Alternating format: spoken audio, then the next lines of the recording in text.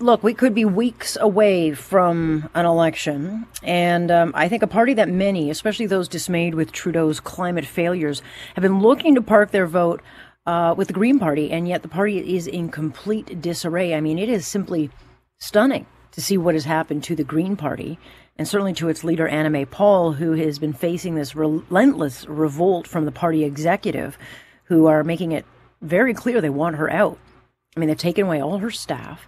And now we learned today they're withholding funding that she needs if she wants any chance to win a very, very tough downtown Toronto seat, now held by Liberal MP Marcy Ian.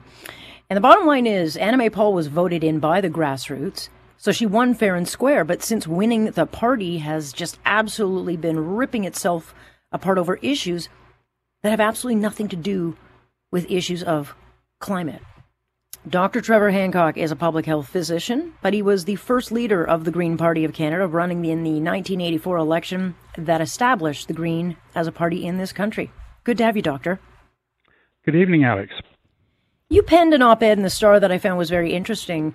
You bluntly say that the Green Party has lost the plot. You know, instead of identity politics, the party should focus on global ecological crises. And, you know, this just isn't about policies and politics to you. This is personal. Are you angered, surprised? I mean, what is the emotion you feel when you look at the situation from the outside? Well, I'm disappointed. I'm disappointed that, as I said in my article, they've sort of lost the plot. For example, I'm looking right now at the Green Party of Canada website, and the 3 action items on the website are to support students, to address the housing crisis, and to address the issue of COVID deaths in long-term care.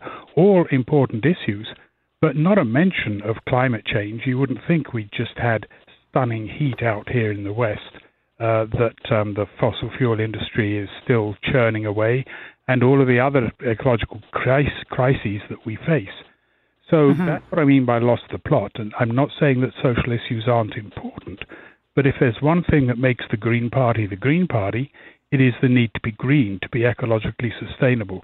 And that is not featuring in what this whole debate is about, which is not about ecological issues at all. And it's not even featuring on their website. So I'm very disappointed. Yeah, I mean, there's an enormous opportunity, I think, or there was, to win some votes. I mean, there are a lot of younger people, and certainly there are a lot of Liberal voters who are very frustrated with Trudeau's approach when it comes to climate policy. I mean, they feel let down. And so here we are, just weeks from an election. I think Anna May Paul, for many reasons, was a threat to Mr. Trudeau. So how on earth does this party then inspire confidence when they are seen to not have their act together? I mean, there's so much infighting. It's clear that the party executive does not want this woman to be the leader. But, you know, how do you convince the electorate that the party's got its act together when it doesn't look like they do? Well, I don't have an answer to that, and I'm not that tightly involved with the Green Party.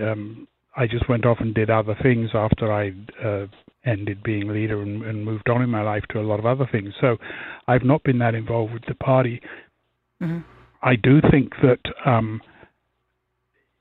I really don't know how they handle this challenge, because with an election coming up, you don't want to go in without a leader.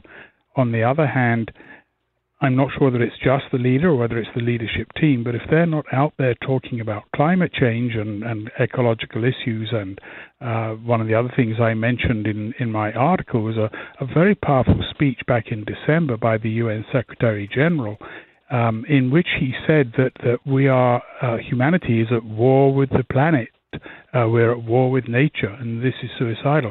That is precisely what the party needs to be talking about. So it has to very quickly sort this out. If we need, if Anna May is not the person to lead it, and I'm not really going to hold a judgment one way or the other on that, but we need someone who is clearly the leader and has the confidence of the party and the executive, and that doesn't seem to be the case right now. I mean, given the issues that you raise, are you troubled that Elizabeth May has been so quiet on this? I mean, she is seen, I think, by most, even though Anna May Paul won the leadership fair and square. I mean, Elizabeth May is still very much, I think, the face of the party to many in the Green movement. And so are you concerned or puzzled by her silence during this whole thing? Well, I'm not entirely puzzled by it for two reasons. One is right now she's recovering from knee replacement surgery, so she's really in a great position to comment. The other is that, as I felt when I moved away, once you stop being leader, you stop being leader. You can't keep jumping back in and saying, oh, well, no, don't do it this way, do it that way. So I think that's two reasons why she's probably keeping quiet. And I think that that's probably in some ways wise, but I am concerned that what happens on July 20th at this confidence vote at the executive, but I'm not sure that the damage that has occurred within the party can be easily repaired. But I do think it certainly won't be repaired if the party doesn't get back on track and focus very much on the climate and biodiversity and other ecological crises we face. You certainly, I mean, the party that you helped create is not the party we see now, and you talk about the identity politics that has been in, issues that have hijacked. I mean, pointing out, I think, why are we talking about Palestinian-Israeli issues when our mandate should be about climate issues? And if you ask me, I think identity politics has destroyed politics across the board in this country. I mean, I just think too many games are being played with it. But having said all that, if you were advising the Green Party, and if they were to listen to someone like you, what would the advice be, in a crisis matter of trying to get them righted, righting this ship before any election? Because there are an awful lot of young people who are looking for an alternative, and I think they were really hopeful that Anna May Paul was that option. Or the Green Party was that option for them. So what would you say that, that they could right the ship right away quickly? Well, I think some of the damage that's been done, for example, as I understand it, was Anna May Paul's failure to disavow her advisor who attacked a sitting MP and vowed to get them because they were seen as anti-Zionist. Again, what has that got to do with green politics? I don't know.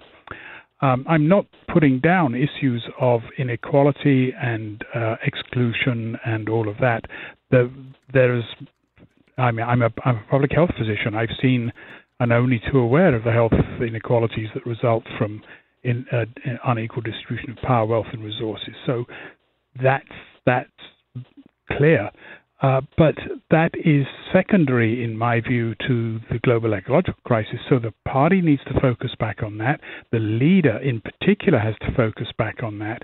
And if she isn't able to articulate a clear ecological platform, then she needs to think about what is in the best interests of the party in terms of positioning in the election, because we need a leader who is going to capitalize on the mistakes that the Trudeau government has made. And for that matter, I mean, I look here in BC at the NDP government here, none of the other parties get it. And it's the Green Party that does get it and needs to show that it gets it. And so what has to happen here is whatever is in the best interests of the party, not of individuals. Yeah. I mean, the party is seen to have some real problems with issues like anti-Semitism and that, so they do have to clean up their act. But can they be a party in your mind?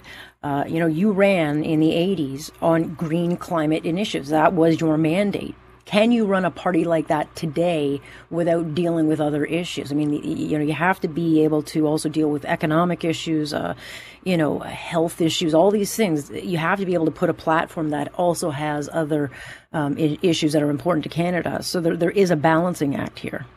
Oh, absolutely. And I mean, on economic issues, there is a very clear set of green or ecological economic policies that need to be articulated, starting with the notion that we need to stop measuring progress using the GDP, which is a perfectly lousy way of measuring progress.